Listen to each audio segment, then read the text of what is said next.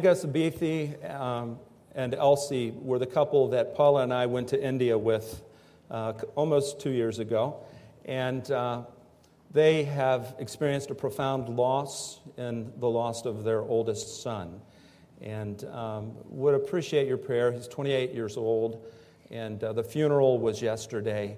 And I know that they would appreciate being upheld in prayer. So if you would join with me in upholding them before the Lord, I would appreciate it, and I know that they would appreciate it as well.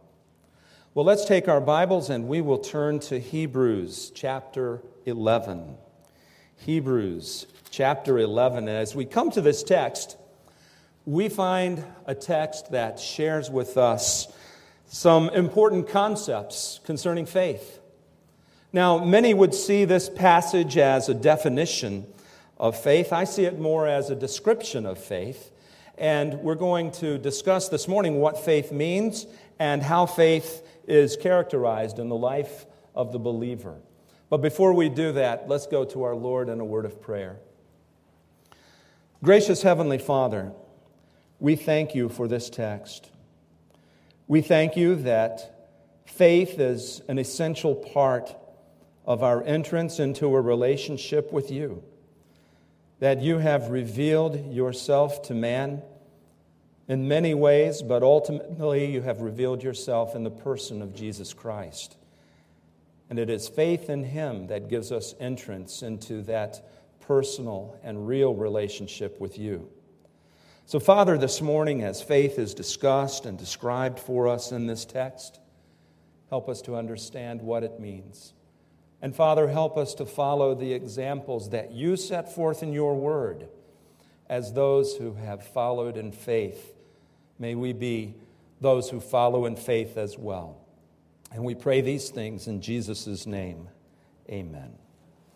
What is faith? When we look at the word in the original language, we find that faith can mean to trust, to believe, even to entrust ourselves to something. As a matter of fact, one Greek word is translated believe, faith, many things in the New Testament, but it all means basically the same thing. It means looking at something and accepting it as true. That's the idea of faith. Now, faith requires one more thing. Not just looking at something and accepting it as true, but there has to be an unseen element to what we accept as true. You see, if you see how something completely works out, how it comes to pass, and there are no questions, no faith is involved. You look and you see and you say, okay, I've seen with my own eyes, I've heard with my own ears, now I know this to be true. No faith is involved in that. Faith has to have an element to where you accept something as true, even though you haven't seen the outcome. And that's what the Scripture talks about in this text. Those who believed even though they didn't see everything that was done for them. Now, it's important for us to understand this. Many people say, look, if I could just see everything, then I would believe. Or if I could see more, then I would believe. I would refer you to the Old Testament. We have a case study of those who saw visible miracles from God and a visible manifestation of God on a daily basis, the children of Israel. Yet what happened when the children of Israel came up to the promised land and they were to trust God to give the land that he had promised over to them? What happened? They failed to believe. They failed to trust. Faith trusts. The unseen was going into the promised land. They should have trusted God to bring them into the promised land, to finish what he had promised based on the evidences that they had seen in the past. But they couldn't trust God for the unseen. What we're going to see this morning are those who did. Now, they weren't perfect. They didn't bat 1,000 as far as trusting God. But what we do see are people who truly placed their faith in him. As we look at Hebrews chapter 11, verses 1 through 12, we're first of all going to discuss the concept of faith, and then a little bit later we're going to see some case studies in faith. So let's look at the concept of faith first. When we look at this passage, we find that the Word of God shares with us a real understanding of what faith is like. And notice how this is described for us in this text. Now, faith is being sure of what we hope for and certain of what we do not see. Isn't that a great understanding of faith? Faith is something that will choose to trust what cannot be seen. And really what we find is faith does the following things. First of all, faith counts on hope being fulfilled. Now, by hope, in the context of this passage, hope refers to the promises of God. When we look through the book of Hebrews, we have seen hope used several times. And hope always refers to an understanding, an expectation that God will deliver on His promise. So what faith does is, it looks at the promise of God. It looks at that which is set before us where God promises this will happen. And then faith says, I count on these things happening. I trust God and His Word. I trust what He said. It's an outlook, though, that always produces an outcome. You see, here's the important thing about faith. If I say that I believe something and then do the polar opposite, do I really believe? If I went up to a guy that was a reckless driver and had a reputation for being a reckless driver, and I said, man, I believe that guy would kill me if I got in the car with him, and then climbed in the car, do I really believe he's going to kill me? Not unless I have a death wish. Our faith influences our actions. And that's something we need to really grasp about faith. Faith is not a collection of words or ideas. Faith is an understanding, a commitment to the truth that directly affects our decision-making and the way we live. So when the text here says faith is being sure of what we hope for, what it means, sure to the point of affecting our worldview, our understanding. When we have faith, it's going to be directly evidenced by our actions. And this is something that James said. Someone will say, you have faith, I have deeds. Show me your faith without deeds, and I will show you my faith by what I do. You believe that there is one God, good. Even the demons believe that and shudder. Do you get what James is saying, and really what the writer of Hebrews is saying? Faith produces outlook, behavior. There is an outcome to our faith. And so when the Word of God says that we are sure of what we hope for, it's saying so much more than just looking and saying, yeah, that's probably going to happen. It's looking and saying, I am committed enough to the idea that the hope that God has held out for me in His Word, it's such a sure thing, I'm willing to bet my life on it. I'm willing to act on what God has said. That's being sure, isn't it? We're sure enough to allow it to behave, to change the way we behave. That's what God is talking about in this text. But then, notice the text goes on. It also commits to believing things beyond our senses. Look at what the Scripture said. Faith is being sure of what we hope for and certain of what we do not see. As I said moments ago, faith requires the unseen. We need to trust what God has said, even if things around us or our senses tell us that it might not happen. Story after story in the Bible reinforces this idea. How often have we seen people do things because they lost faith and disaster struck because they didn't trust God for the unseen?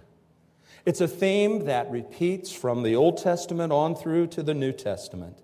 And we see it every day ourselves. God says something. We ask ourselves, how can this be? And then we waver in our faith and we find a challenge. God wants us to be people who trust Him for the unseen, because if we're not trusting Him for the unseen, we become wavering, shaky. The Word of God describes it as double-minded.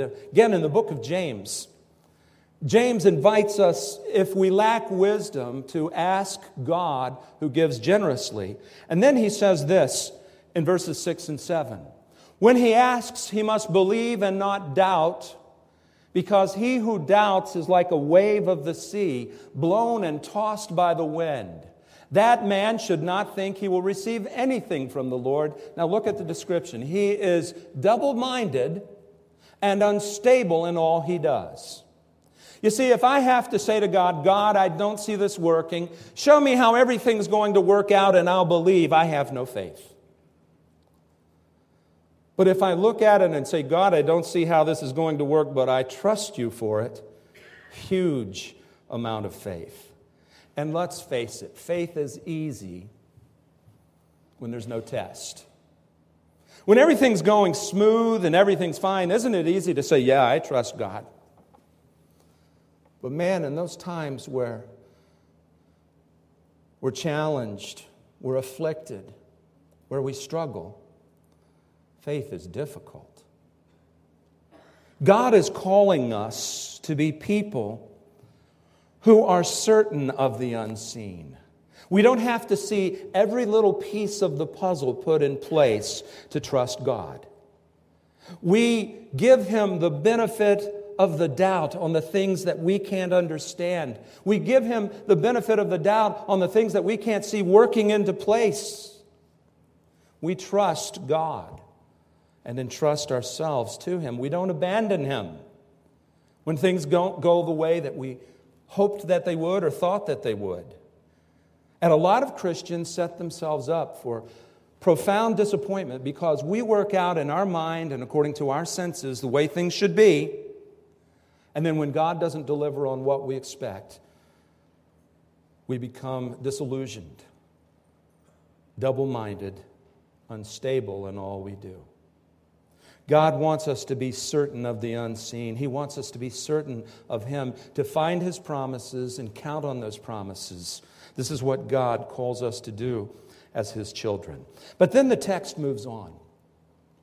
As it continues, it shares with us the character and power of God that we see through faith. And it begins by talking about how God commends and rewards the faithful. And this is an important part of faith. Why? Sometimes we look and we see the evil get ahead. We look and we say, how is following God when I struggle so much better than Joe Schmo over here? Everything seems to go his way. He parties, he has fun, he does whatever he wants to do. Here I am struggling, and there he is doing whatever he wants and seems to be having the time of his life. How does that work? Here's the answer. We trust God for the long term. We trust God for the unseen, the eternal. We invest our things in the future, not in the present to just see them blown away. God shares this concept throughout Scripture. And so what He's telling us here, by this or with this, the ancients were commended. What He's sharing with us is a perspective. Again, it's faith. It's trusting God that the things that I do for God will see their reward one day. It may not be in the present, but frankly, sometimes it is. But it will certainly be in the future. Faith trusts God, and it goes through the trials and afflictions and difficulties of the day, knowing that there's a better day coming,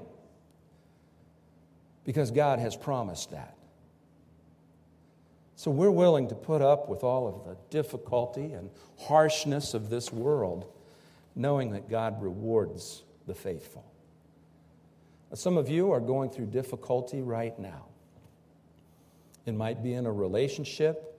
It might be in your job. It might be due to a lack of a job. It might be in your finances. I know As pastor, I've talked to many of you who are struggling at this time. And the Word of God says, trust. Look to the hope. Stay strong. And understand that there's better things coming at the hand of God. That's what faith does. It counts on God for these things. But something else.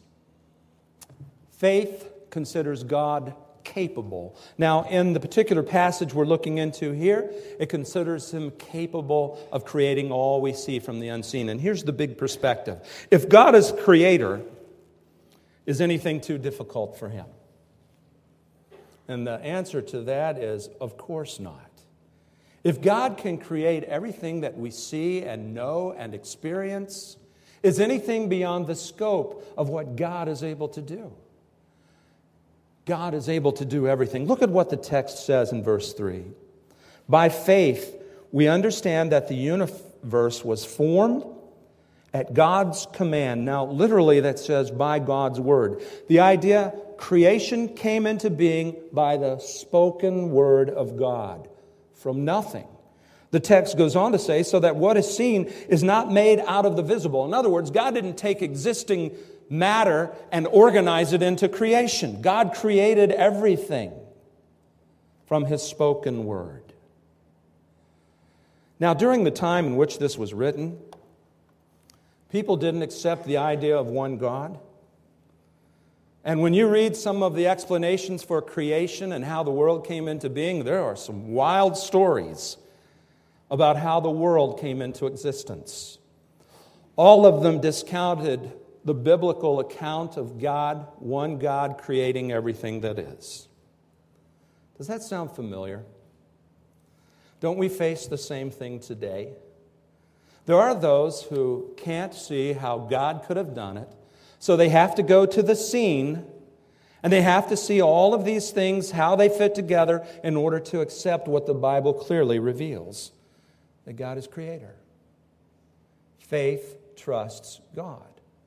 Nobody believes what they used to teach in the first century in opposition to what God has said. They were found to be wrong. Creation continues to be right. And so what the Word of God is telling us is this: we trust God to be capable, to be strong, to be the creator. We trust God even though we can't see how it's done. This is what God calls us to do as people of faith. Now, after these introductory thoughts, the passage begins to move into some case studies of faith. And these are all people from the past. And they demonstrate some important principles about faith that we want to look into. And the first principle that we find is this: carefully seek God above all else. And this point is evidenced by Abel. Notice what the 4th verse says. By faith, Abel offered God a better sacrifice than Cain did. By faith, he was commended as a righteous man when God spoke well of his offerings. And by faith, he still speaks, even though he is dead. Here is the story of Cain and Abel, the first murder in Scripture. And what happened? If you remember the story, Abel and Cain had come to worship God. Abel came with a sacrifice of his best. He sacrificed before God, worshiping Him, accepting what God would seek of him. He trusted God to worship God in God's way. Then we have Cain.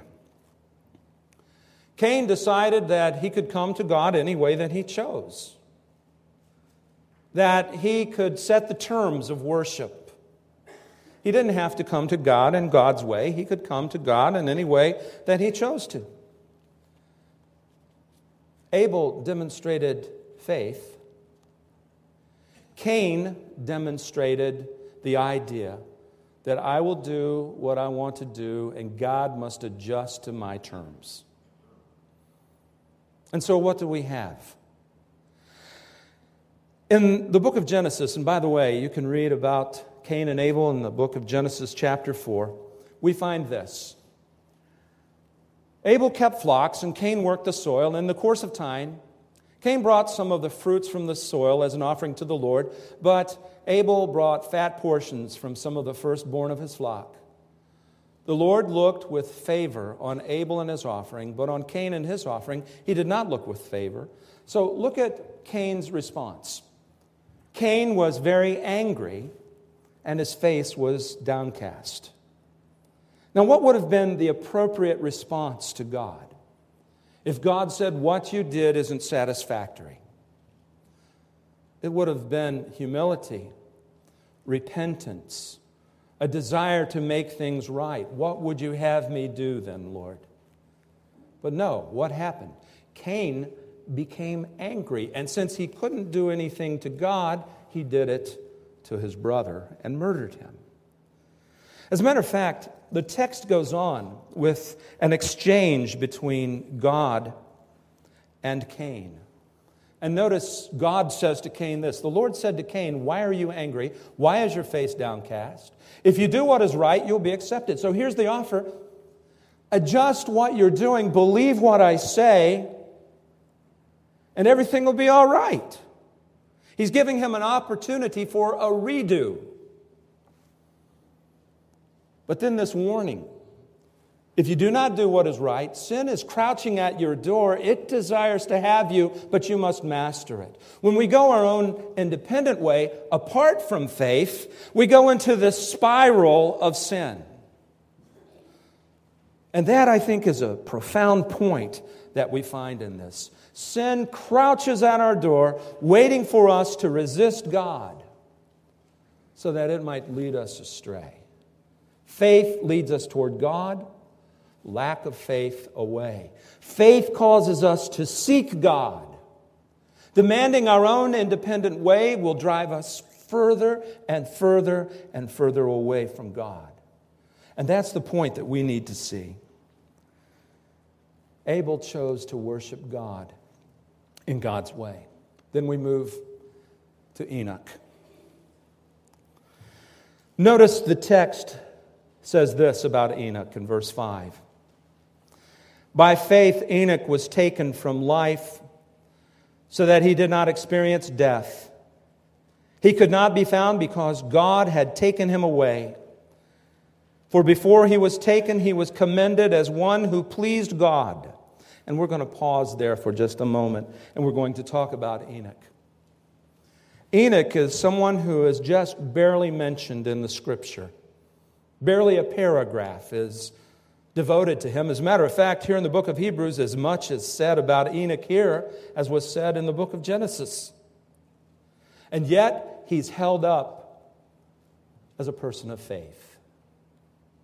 Look at what's said about him in Genesis. When Enoch had lived 65 years, he became the father of Methuselah.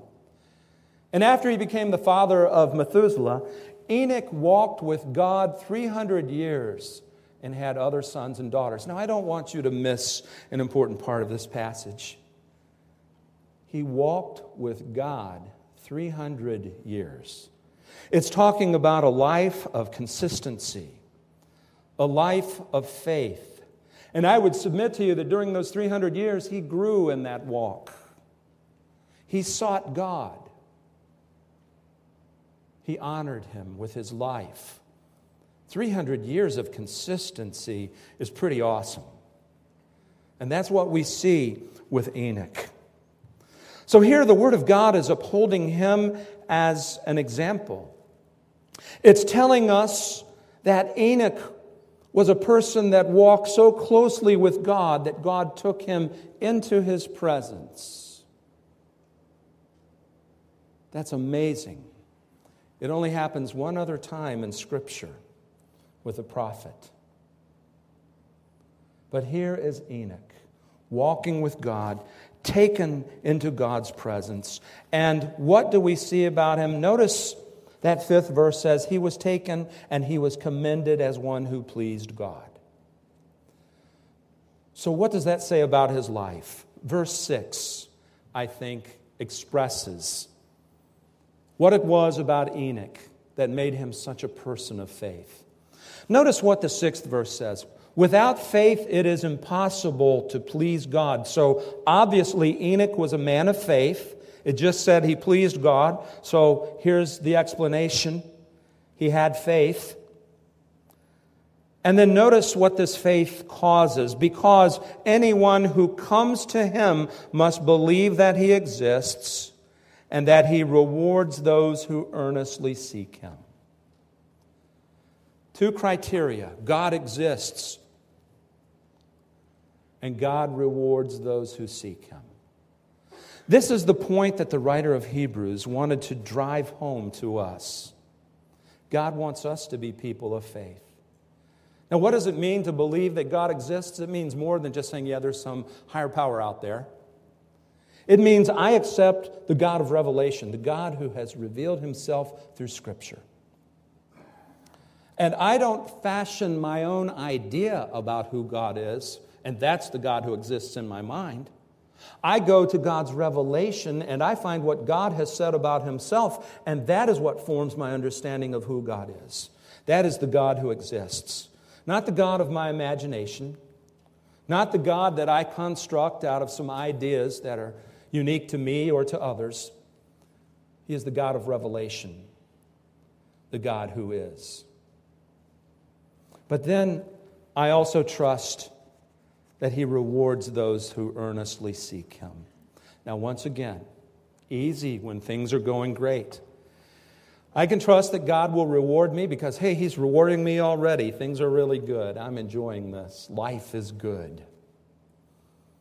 But what about those times where there are questions that just can't be answered? There is such profound pain that you don't know if you can take your next breath.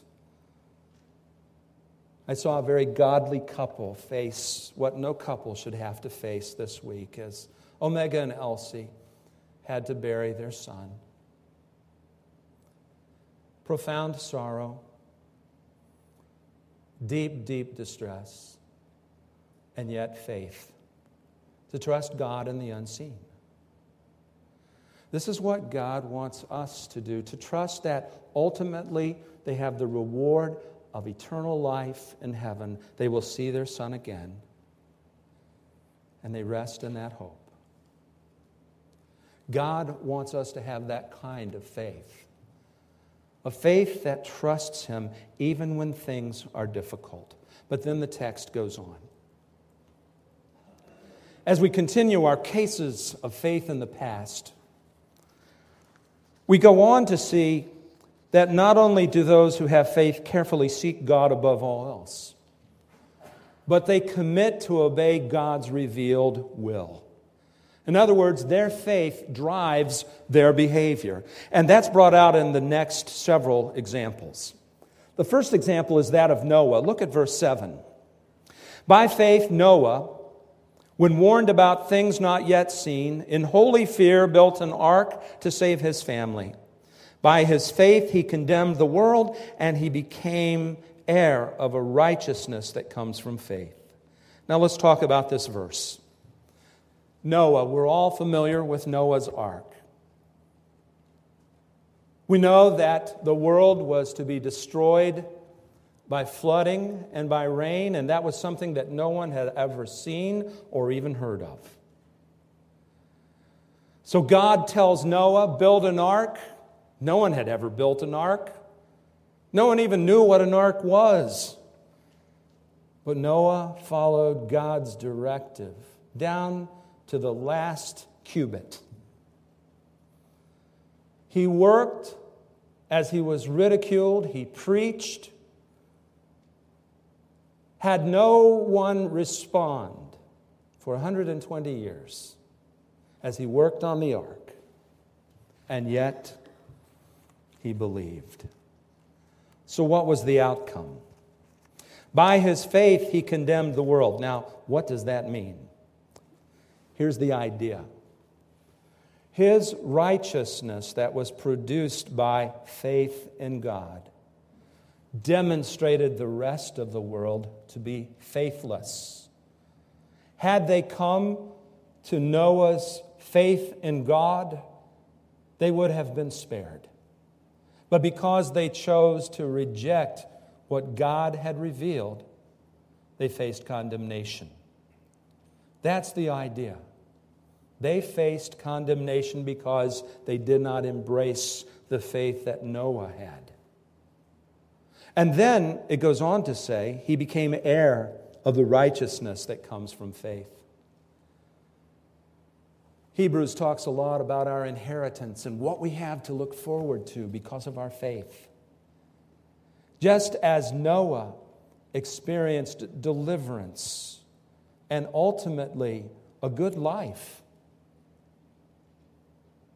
what do we find?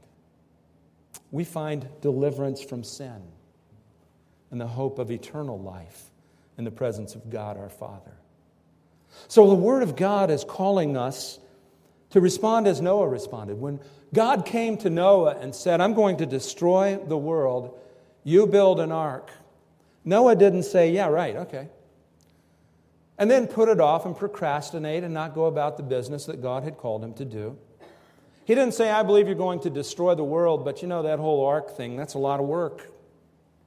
I would just soon not go there if it's all the same to you, God. He didn't do that. His faith produced action. He responded to God's revealed will, and he and his family were the beneficiaries. And this is what God wants us to do, to respond to his revealed will. Second case study, Abraham. Abraham was willing to change his whole life in obedience to what God said. Look at verse 8. By faith, Abraham, when called to go to a place he would later receive as his inheritance, obeyed and went, even though he did not know where he was going. By faith, he made his home in the promised land like a stranger in a foreign country. He lived in tents as did Isaac and Jacob, who were heirs with him of the same promise. For he was looking forward to the city with foundations, whose architect and builder is God. Now, this says a mouthful. As we know, Abraham lived in what is now modern-day Iraq. And if you look at the red arrow there on the screen, you see the trek that he had to make in order to be obedient to God. Now, this wasn't a matter of jumping in an SUV and throwing all of the possessions in a U-Haul and making the way over. This was a dangerous trek. He was living in a comfortable and familiar vicinity, and he moves to a completely hostile area. His faith required a great deal of him in order to follow what God called him to do, to respond to God's revealed will. And so when the Word of God upholds Abraham as an example, it talks about his faithfulness to leave all that he had seen, all that he had known, to go to a strange place and live as a sojourner, living in tents as a nomad without a permanent home. God wants us to understand that when we really believe in Him, no commitment is too great. No request that God would ask of us is too great. Faith acts on what God calls us to do. There is obedience.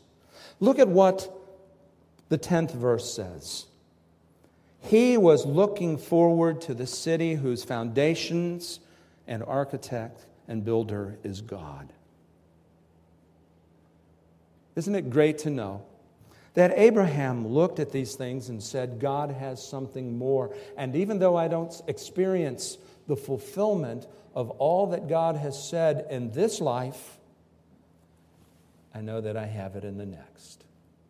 And he was willing to suffer in order to see that city that's promised here in this text. You know, we have very much the same promise. We're sojourners on this earth. We're here, but for a short time. This is not our home. These bodies are only tents. The Scripture says we know that if the earthly tent we live in is destroyed, we have a building from God, an eternal house in heaven not built by human hands. That's our hope. That's our inheritance. And folks, if we have faith, that's what we live for. We live according to the eternal perspective. We don't look at this world and say, I'm going to get mine any way that I can. We look at this world and we say, I'm just passing through. I will be obedient to God because this is what I have to look forward to. God wants us to live in that manner. Final part of the passage. Consider God faithful to keep His promise. And here we see the example of Sarah. Verse 11 is translated differently than what we find in the NIV and almost every other translation. This is probably truer to the text. I don't know that I agree with the way the NIV translated this particular verse when you look at the original language. But the New American Standard did a great job translating it. And it says this: by faith, even Sarah herself received the ability to conceive, even beyond the proper time of life, since she considered him faithful who had promised. God had promised that through Sarah and Abraham, there would be a seed that would expand into many nations and many peoples. But here, as Sarah is upheld as an example, when you go back into the book of Genesis, you know what you find? Sarah wavered. At one point, when she looked and said, I don't see this seed coming, I'm still barren, she invited Abraham to have a surrogate mother through Hagar, her handmaiden. And as a result, there has been generational division between the descendants of Hagar and the descendants of Sarah. Then, when God did make the promise by sending an angel, as the angel of the Lord was speaking to Abraham, we find in the book of Genesis something else. When Sarah heard it, what did she do? Anybody remember? She laughed. Again, wavering in her faith, but ultimately trusting. I find encouragement in this. There are times where our faith will be challenged and where we will waver. There will be times where we'll try another way and it will fail. But a true person of faith always comes back and says, I don't see the outcome, but I trust God. That's what God wants of us. To be people like Abraham and Sarah and Noah. And when you go into the book of Genesis and read the stories, and all of these are right out of the book of Genesis, you see failure, you see stumbling, but you see people who ultimately place their faith in God. And this is what God wants of us. He wants us to be people who trust Him. Look at the 12th verse in closing. And speaking of Abraham and Sarah, from this one man, I love this next statement, and he as good as dead, came descendants as numerous as the stars in the sky and as countless as the sand on the seashore. God fulfilled His promise. This morning, I encourage you to consider faith. Do you have a faith that trusts? That trusts God for the unseen? That counts on Him to be the God of character that He has revealed Himself to be? Do you have a faith that looks beyond what is seen to the unseen? Do you have an eternal perspective, understanding that it is the reward that we have when we appear before God that really counts? Or do we get discouraged by what goes on here on earth? You know, it's easy to get brought down by the things that are here on earth. It's easy to get entrapped in them. It's easy to get crushed by them. But we have the God who exists, the God who rewards those who earnestly seek Him. So my encouragement to you this morning, earnestly seek God. Hold on to that faith. Trust God for the unseen. And know that God is and the rewarder of those who seek Him. Let's pray. Gracious Heavenly